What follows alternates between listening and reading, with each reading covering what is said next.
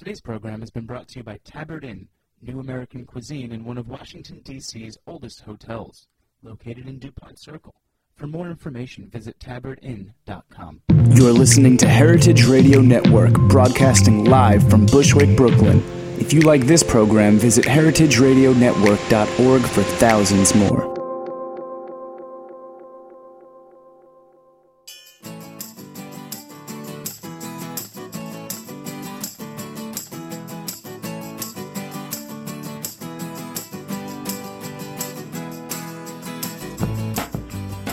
Good morning. You're listening to In the Drink on heritageradionetwork.org. Don't laugh, Sarah. Sorry. I'm your host, Joe Campanelli. I'm here with, as you can probably tell, a friend of mine, Sarah Crathen, the co-owner of Sorella. Sarah, I've known Sarah for many years now, even before they opened Sorella. And Sarah focuses on the front of house and the wine program there. I look at you, Sarah, as definitely as a peer, but someone I have a lot in common with. We both opened up our restaurants when we were very much too young, and have learned very much on the job. But you've done exceedingly well. Forbes 30 Under 30 and 4 stars in New York Magazine, and I've been in several times, many times, and I'm a huge fan of what you guys do. So I'm very excited to have you on the show. Thank you. It's really good to be here. So tell us about your early life. You're still in your early life, but yeah, technically I feel old, but I am still pretty young. But before you opened up Sorella, what had you been doing? Well, I've always worked in restaurants. I started when I was 16 in high school, and then I went to culinary school right after high school, and ended up not wanting to cook, but still loving the front of the house. And then I met who ended up being my business partner there, Emma Hurst, and moved to New York, ran a restaurant in Soho for a little bit, and then we just kind of went for it. Yeah, you were at Zoe in Soho. Yeah, that was my first New York City job. And tell us about that. Unfortunately, Zoe's not with us anymore. It's not there anymore, but definitely an experience. It was a staple. It was kind of like my mentor in college, John Storm, when I really wanted to work for Danny Meyer. Actually, it was like my dream, and he kind of said that Zoe was like a feeder for Union Square hospitality, and it would be a good place because I really wanted to be a manager, because I guess I didn't realize that managing restaurants is one of the worst jobs in the world at the time.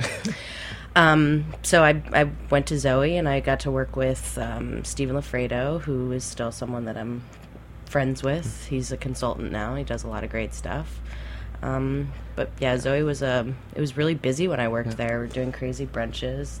It's a retail store like most things in Soho now, but now it's in fashion and completely acceptable to have lots of American wines on your list. But I feel like Zoe was was the first like all American list, and it was a crazy list. It was huge. It was a really big list, and I had to count the bottles every night. You had to count all the bottles every night. They made me do inventory like every daily night. Inventory. Wine, yeah. So do your manager to count the bottles every single night? No, but I try to explain to her whenever she complains about what she has to do, all the things that I had to do that she doesn't, but she doesn't get it. And how did guests receive this all-American wine list at the time? Were they like... people loved it. It was sought out for it. There were definitely like a lot of like big...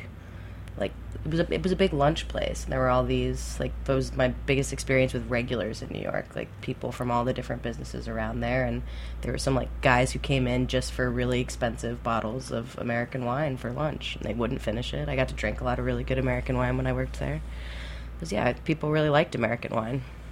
I think they still do.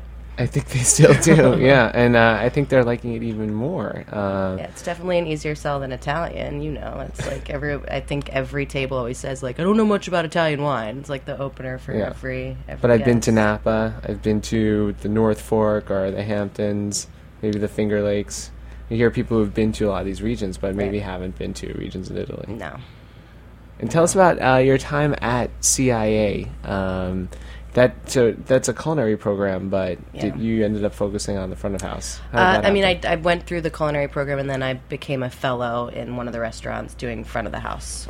So it was basically like managing a restaurant, and we had a new class every 2 weeks. So we had to do like a full staff training and open for service every 2 weeks. It was like an opening twice a month, which was a lot of fun. And when people come to you and ask about your time at culinary school, do you recommend going to culinary school? Oh, so I'm one of the big advocates for the CIA, and I know there's always all this hype and people at the CIA, and I think there was like a walkout recently because they're so angry at the standard of like all of these things. But I went with There were students who weren't wearing like clean chef's toques or something like that. I don't even know. It's like they're letting anyone in now. You don't have to have as much experience, and they're accepting front of the house experience as restaurant experience for culinary school. And I mean, I went to culinary school with only front of the house experience, and I wanted to learn it. I thought that's why you go to school. But I was surrounded by people who had been working in kitchens for a long time, who were really good. It was very intimidating, but I loved it. I learned something new every day. I had a great time. And with any degree, you do what you're going to do with it. You can't like say like, oh, all the students are bad at the CIA, because there's like there's plenty of bad people who come out of any program. But what about the argument where some people say that your time's better spent working in a restaurant? I think it's different for everyone. I mean, I needed to learn the basics. I had no idea. I had never cooked when I went to culinary school, and I mean, I cooked at home. My mom cooked sometimes. She didn't use salt. That was a really hard thing for me to understand. It was like handfuls of salt. It looked like so much to me, but it was the right amount. And I think that it's different for everyone. I have friends who've done both, who've worked in restaurants and kitchens forever and went to culinary school and maybe regret it sometimes. I know, Emma, my partner, she hated culinary school. It's not something that she's, happy about, but I think it's different. But she met you at culinary school. Yes, that's the good thing that came out of it, and she'll say that too, but she didn't have the best time, but she was one of those people who just, she knew how to cook, so she didn't really feel like, she felt like it was kind of boring for a while, and I just found it to be really exciting. And when you and Emma first met, was it an instant click and you guys were both friends? Or? No, we hated each other at first. It was like a saga, but she came through, when I was a fellow, she came through the restaurant as a student, and I would see her all the time, and I didn't know who she was, but she would eat in the restaurant all the time, and I don't know, we just had this thing, and I apparently was not very nice to her, and she noticed it, and I didn't realize it. It ended up, her dad actually connected us, because it was her birthday, and he called, and he wanted us to sing happy birthday to her in the kitchen, and she was back there, and I talked to this man, and I was like, this guy's the coolest guy I've ever talked to. His daughter's got to be cool. I must have overlooked it. I should give it a chance. So I tried to talk to her that day, but I accidentally made it worse, and then we just became friends. Wait, how do you go from accidentally making it worse to just becoming friends? I started the conversation, but the big joke was that it was her birthday, and her dad told me that she was turning 20, and she had been coming to the restaurant and drinking there for, I don't know how long, and I was a real stickler for underage drinking, always, because I grew up in Key West, and that was a big deal there. So on her way out of the kitchen, when the chef sent her home because it was her birthday, and on her way out of the kitchen, I said, happy birthday, now I know how old you are. I don't know why I said that, but it sounded like I was going to get her in trouble, and she was really, really angry, and called her parents, freaked out, yelled at her dad for calling the school. And then we just kind of started talking a little bit each day, and I as I said, I really wanted to work for Danny Meyer, and she had done her externship at Union Square, so she was like, I'll take you for dinner there, I'll introduce you to some people, and we did that. We had a date in New York City, and I'd never really enjoyed being in Manhattan. I would come in and go to Grand Central and stay kind of around there, Central Park, and that was it, and then I'd go back up to school. We just had this amazing day together, and we sat, and she was like, we're going to be roommates someday, and we're going to open a restaurant together. And I was like, okay. It all happened during that one dinner? One dinner, brought we up? Decided, yeah. It was one night, yeah. And then when you got back, did you start planning the restaurant right away, or what was the process? She was actually still in school, so I had accepted the job at Zoe. I went with her to this dinner knowing I already had a job, but I figured I'd meet people anyway. And then, she started coming to the city when she could, and I was still working at Zoe, and then we kind of like we always talked about it, but we thought we had to do something first. Like we didn't, you know this. Like how do you prepare yourself for opening a restaurant? There's no real way. There's no right or wrong way, I don't think, to figure it out. So we just started doing catering so that we could meet people, and then we met people like you.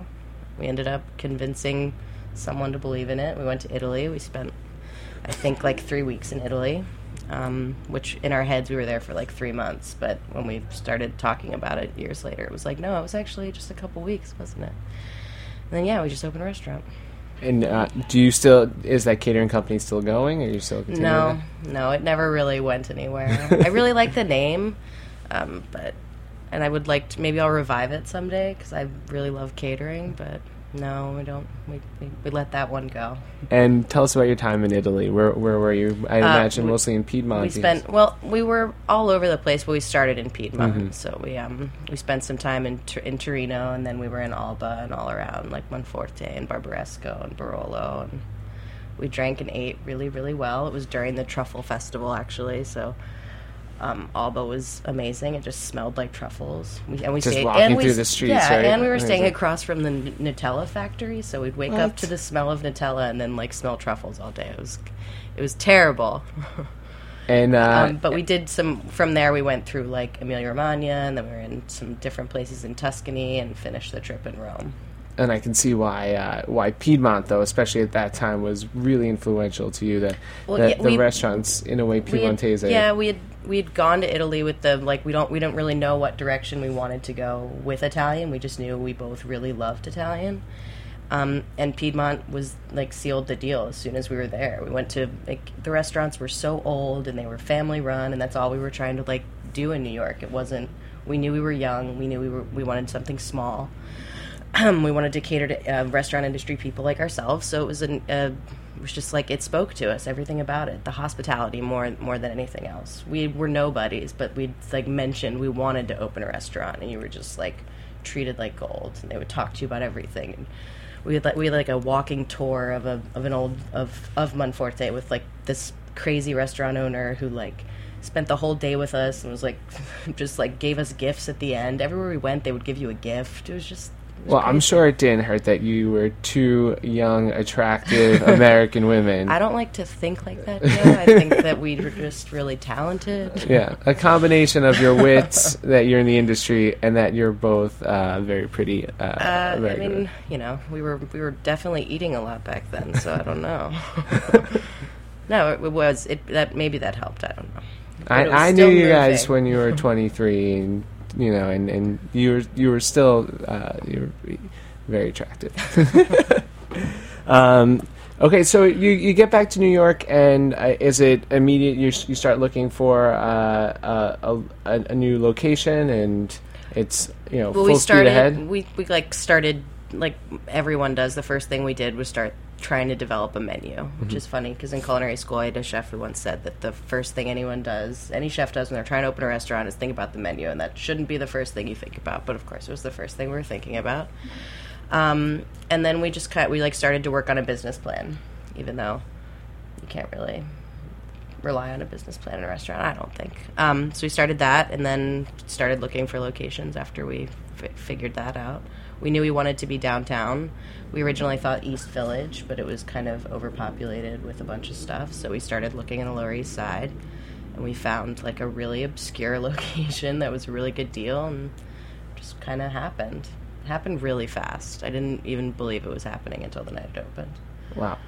And that location has it's gotten much more busy since you've opened. There's been a push towards that area. There's stuff happening still, but it's still Allen Street is still is off the beaten path. Across from the Chinese restaurant with the funny flashing lights. That's why our sign lights up. We were just trying to compete, but theirs is lit way better. They have more experience with it, clearly. And all the different colors. It's really big. But I love you're kind of walking through Chinatown, you're going on Allen Street, and then you find this oasis. It's so comforting and cozy, but really elegant in there. Well, that's what we always wanted, and we get a lot of people who ask why we have riddling racks, or why we have wood on the door, which is riddling racks. We have, like, the front is covered in riddling racks. And we wanted to get away from Chinatown. Like, we didn't want you to sit at our bar and have a street view of that. We wanted you to pretend you were someplace else. Like, that was the idea of it. Maybe it's a little too hidden at times, but people knock on the door sometimes.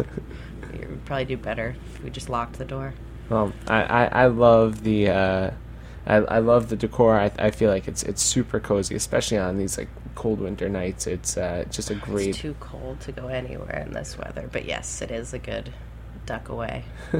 All right, we're going to take a quick break, and when we come back, I want to talk to you more about the wine program and your inspirations there. Okay. So, we'll be right back.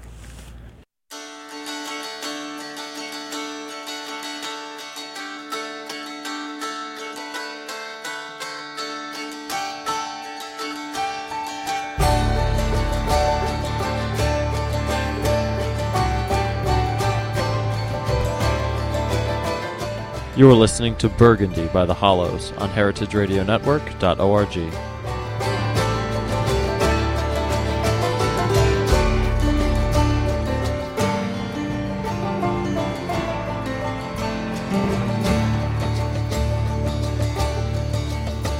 My lover's hands were burgundy when last she came to me.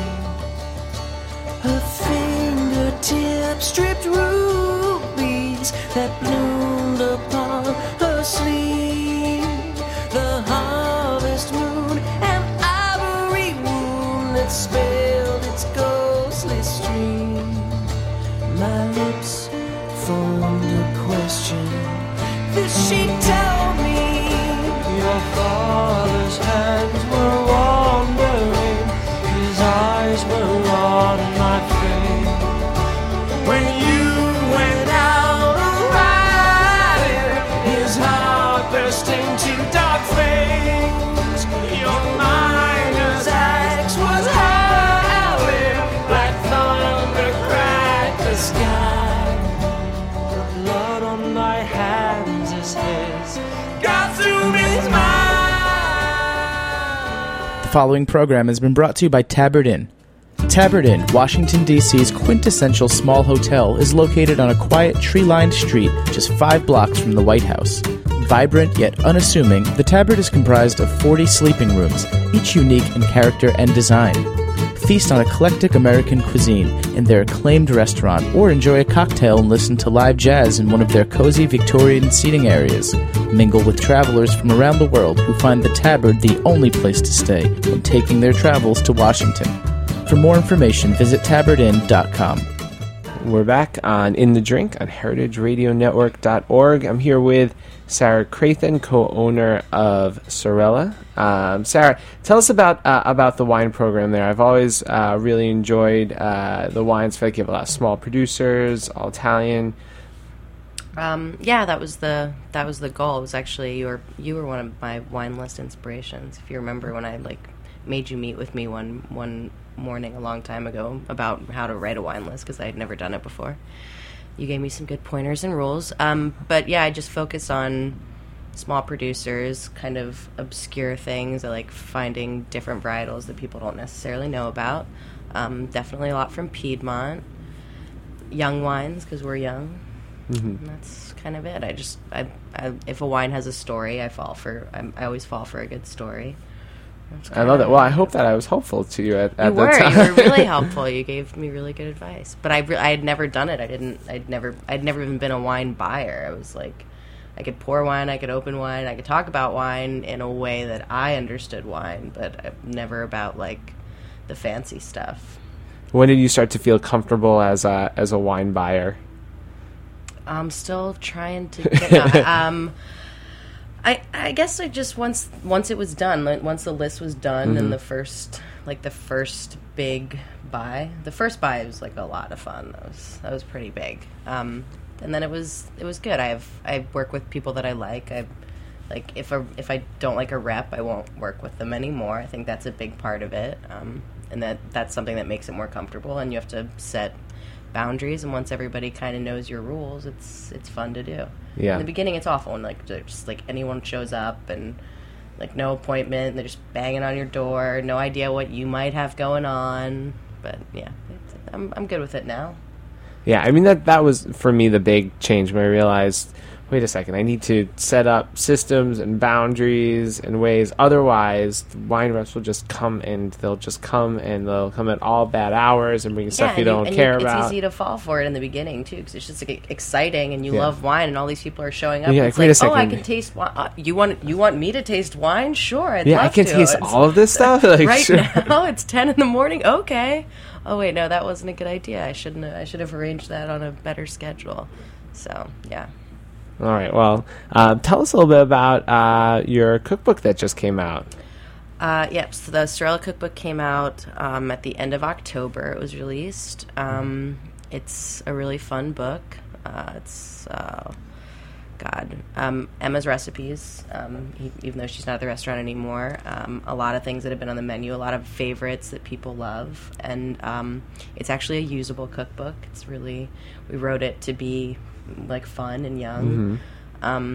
It's got a lot of little stories and kind of. You have some cocktail recipes in there. Cocktail recipes. There are drink notes with some recipes for pairings, like also like what you should drink while you're cooking something. Oh, I like that. What's a tip for what you should drink while you're cooking? I mean, it depends. So like I make jokes about like if it's like a harder thing, like have like a stiff cocktail to kind of loosen up so that you can have fun while you're cooking. But it was just something we thought of because when we had our catering company and when Emma and I were roommates, we always like were testing recipes in our apartment. Like that's where we did it all because we were roommates. So we would always, have something to drink while we were recipe testing. And when this all came about, it was like, hey, we should bring that into this because it was a big part of what we did.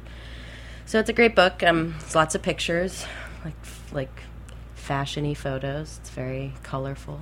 It's a great book. Yeah. I really like, there's a photo of you stretching, going for a run. Yeah, going for a run. Yeah, we did it. We put a special little bit in the book about like exercise, just because it's something that I think is really important for people in our industry to find something that they can focus on that's like a healthy thing. We have plenty of bad habits between like all the drinking and the eating, and we both found Pilates, and then I started running, so we wanted to put that in the book in some way to kind of bring awareness to the fact that you can't do it forever. You can't just eat and drink all you want. When did you find running? I started running, I guess it's been like 3 years now. Yeah, I had the same experience. The first couple of years of opening up the restaurant, I definitely let myself go to a certain extent. Was getting out of the restaurant at midnight, 1 a.m., and then you're starved. And that was definitely a bad one. And eating and drinking, going directly to sleep is not the healthiest. No, it's not ideal. And you guys are down in Chinatown. I'm sure there was a lot plenty of trouble to get into. I also ate at Sorella like every night for the first year. I was there closing. We were open till 2. I was like, I had pasta. I used to eat the pate, which isn't on the menu anymore. It was like a chicken liver mousse with a fried egg and bacon on top. It's like, I can't even imagine taking a bite of that anymore. It would kill me. But yeah, running is, I think the mental part of it also, just like that. I think I actually see this really funny massage therapist, and she, for the first year I saw her, she would constantly say to me that I wasn't exhaling, that I didn't know how to exhale. And I was like, no, I'm definitely breathing. I'm talking. I must be breathing. She'd be like, no, but you're not exhaling, like actually just like letting it out. And when you run, you have to. So it's like, if I don't, it's like my chance to breathe for the day. I love that. I miss seeing you on the West Side Highway. We used to bump into each other. Our schedules are different. Oh wait, no. You left campus. Yeah, I left campus. Restaurant campus. It was you, me, and Colin from Fatty Crab. Yeah, I still run with Colin from time to time. We still get out there. I run with John Winterman from Danielle because he was in the neighborhood. There's like a lot of restaurant people in the West Village, and you see them running. It's like a nice little thing. Yeah, and one of our great wine reps, Adrian Chalk. I don't know if you know Adrian he's from Angel Share. I see him. He has a great lab, and they're always running on that West Side. So Emma moved away. This was your business partner and and your roommate and your Best friend. friend, yeah. She moved to Hawaii, to the North Shore of Oahu. Why would she Can't- ever want to leave I don't- this for? This beautiful winter wonderland? I can't imagine. No, she did. She decided she wanted to take a little break from cooking and kind of regroup.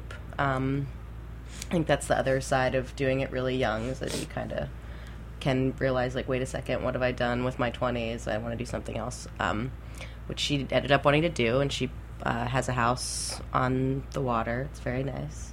She is getting island fever and coming back to the mainland for a bit in a couple months, so I'll get to see more of her, and that's exciting. But yeah, she left, and I hired our opening sous chef to become the chef of Sorella. Her name's Molly Nickerson. She was at Maria right before she came to us, and she's been the chef now for a little over a year, and she really, I don't know, she gets it. She's one of those people who just really gets it. Her food is fantastic. And what was that transition like for you personally? Don't have to go too personally, you know what? It was fine. It was the right thing to do. You know, it's kind of like it was the most mature conversation I think we've had. It was just like the right time. It was the right thing to do, and it was exciting to work with a new chef and have like that kind of thing. You know, like being roommates and best friends and working together for a long time. It's not that we were, you know, not getting along or anything, but it's nice to have like a fresh set of eyes come in and be like, oh, I want to do this a little differently. I mean, she took some things off the menu right away that I thought would never come off the menu, and I was like, I was scared at first, but then after it was like, oh, that was a really it was a really good move. That did need to come off of the menu, and I was attached to it for no good reason. She's put a lot of she's kind of dialed it back to very, very Italian. I think Emma will say she had ADD, and she would go someplace or travel someplace and then come back. Like, she would go to Hawaii every year and come back, and all of a sudden we would have like something really, really pineapple ravioli or something. No, it would just be like, no, she did like it was like a Thai play on an orchietti with like duck and peanuts and cilantro. And it was like kind of Asian. There was like a little bit of fusion happening, and it was all really good. But there were some times where I was like, all right, I'm getting a little confused here. Where is Piedmont? I don't see it anymore. So she really, Molly coming in and doing like a vitello tonnato dish was just like a nice, like, oh yeah, this is the good stuff. This is what I remember.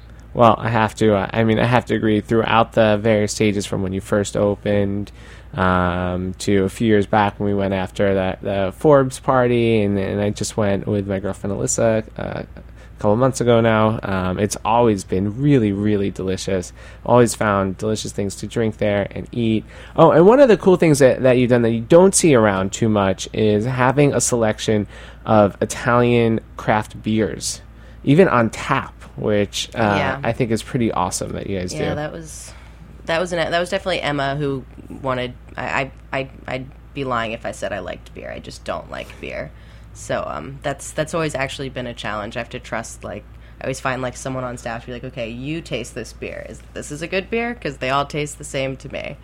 But yeah, we did. We found this really cool company that was working with Union Beer, and they were bringing in like crazy craft beers from like Piedmont in kegs, and it's like you never really know what you're gonna get. Like, the size of the keg is weird, and they're really expensive, but they are really cool. Most of them have a really good story. So yeah, try to do something different. All right. And then a few years back, you opened up Stellina as well. Stellina's our little gelato outpost. We do like our funky gelato at Sorella. I think you know about it. And it's something people really like, so we decided to kind of branch out and do just a gelato focus. It's just it's a takeout window on the street now. We turned the seating of it into another dining room for Sorella. It seemed to make more sense, but yeah. Nice. It's our little gelato brand. I love the gelato there. Well, it's fun. We take like some Italian classic, but it's pretty American for like the flavors, and we like name them crazy things. Yeah, and you have like that soft, creamy gelato. Yeah, but then as far as texture, I think that we nailed it. 'Cause it's hard. When you have gelato in Italy, you know this. Like, you come back and you're just like, it's just not the same. You can't find it, and it's that texture. So we tend to make everything. It's too cold here. We just like feel like the gelato is too hard. It should be like soft and like melty even. Yeah. Awesome. Sounds. It's so I want gelato, right? I don't care that it's like 10 degrees outside this winter. I want gelato, right? Yeah, when people come to Stellina in this weather, we're like, you're a Respect. trooper. you know what you love. And do you have anything planned for the horizon? Anything coming up soon? You know, I'm I don't know. No, just at Sorella. Not like you. I don't have another restaurant yet. But no, we're just kind of trucking along, enjoying it, still having fun. So most nights we can come and see you at Sorella. Yeah.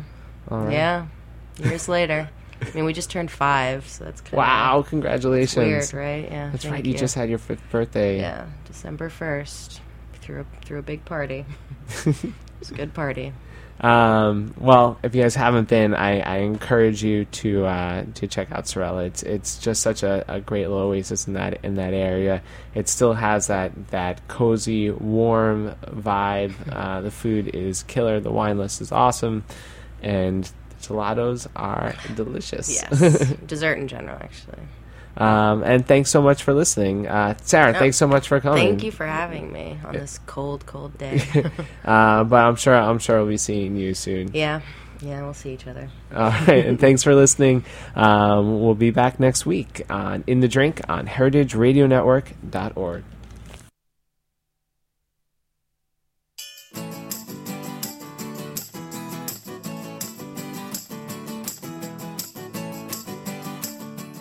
Thanks for listening to this program on heritageradionetwork.org. You can find all of our archived programs on our website or as podcasts in the iTunes Store by searching Heritage Radio Network. You can like us on Facebook and follow us on Twitter at @heritage_radio. You can email us questions at any time at info@heritageradionetwork.org. Heritage Radio Network is a nonprofit organization. To donate and become a member, visit our website today.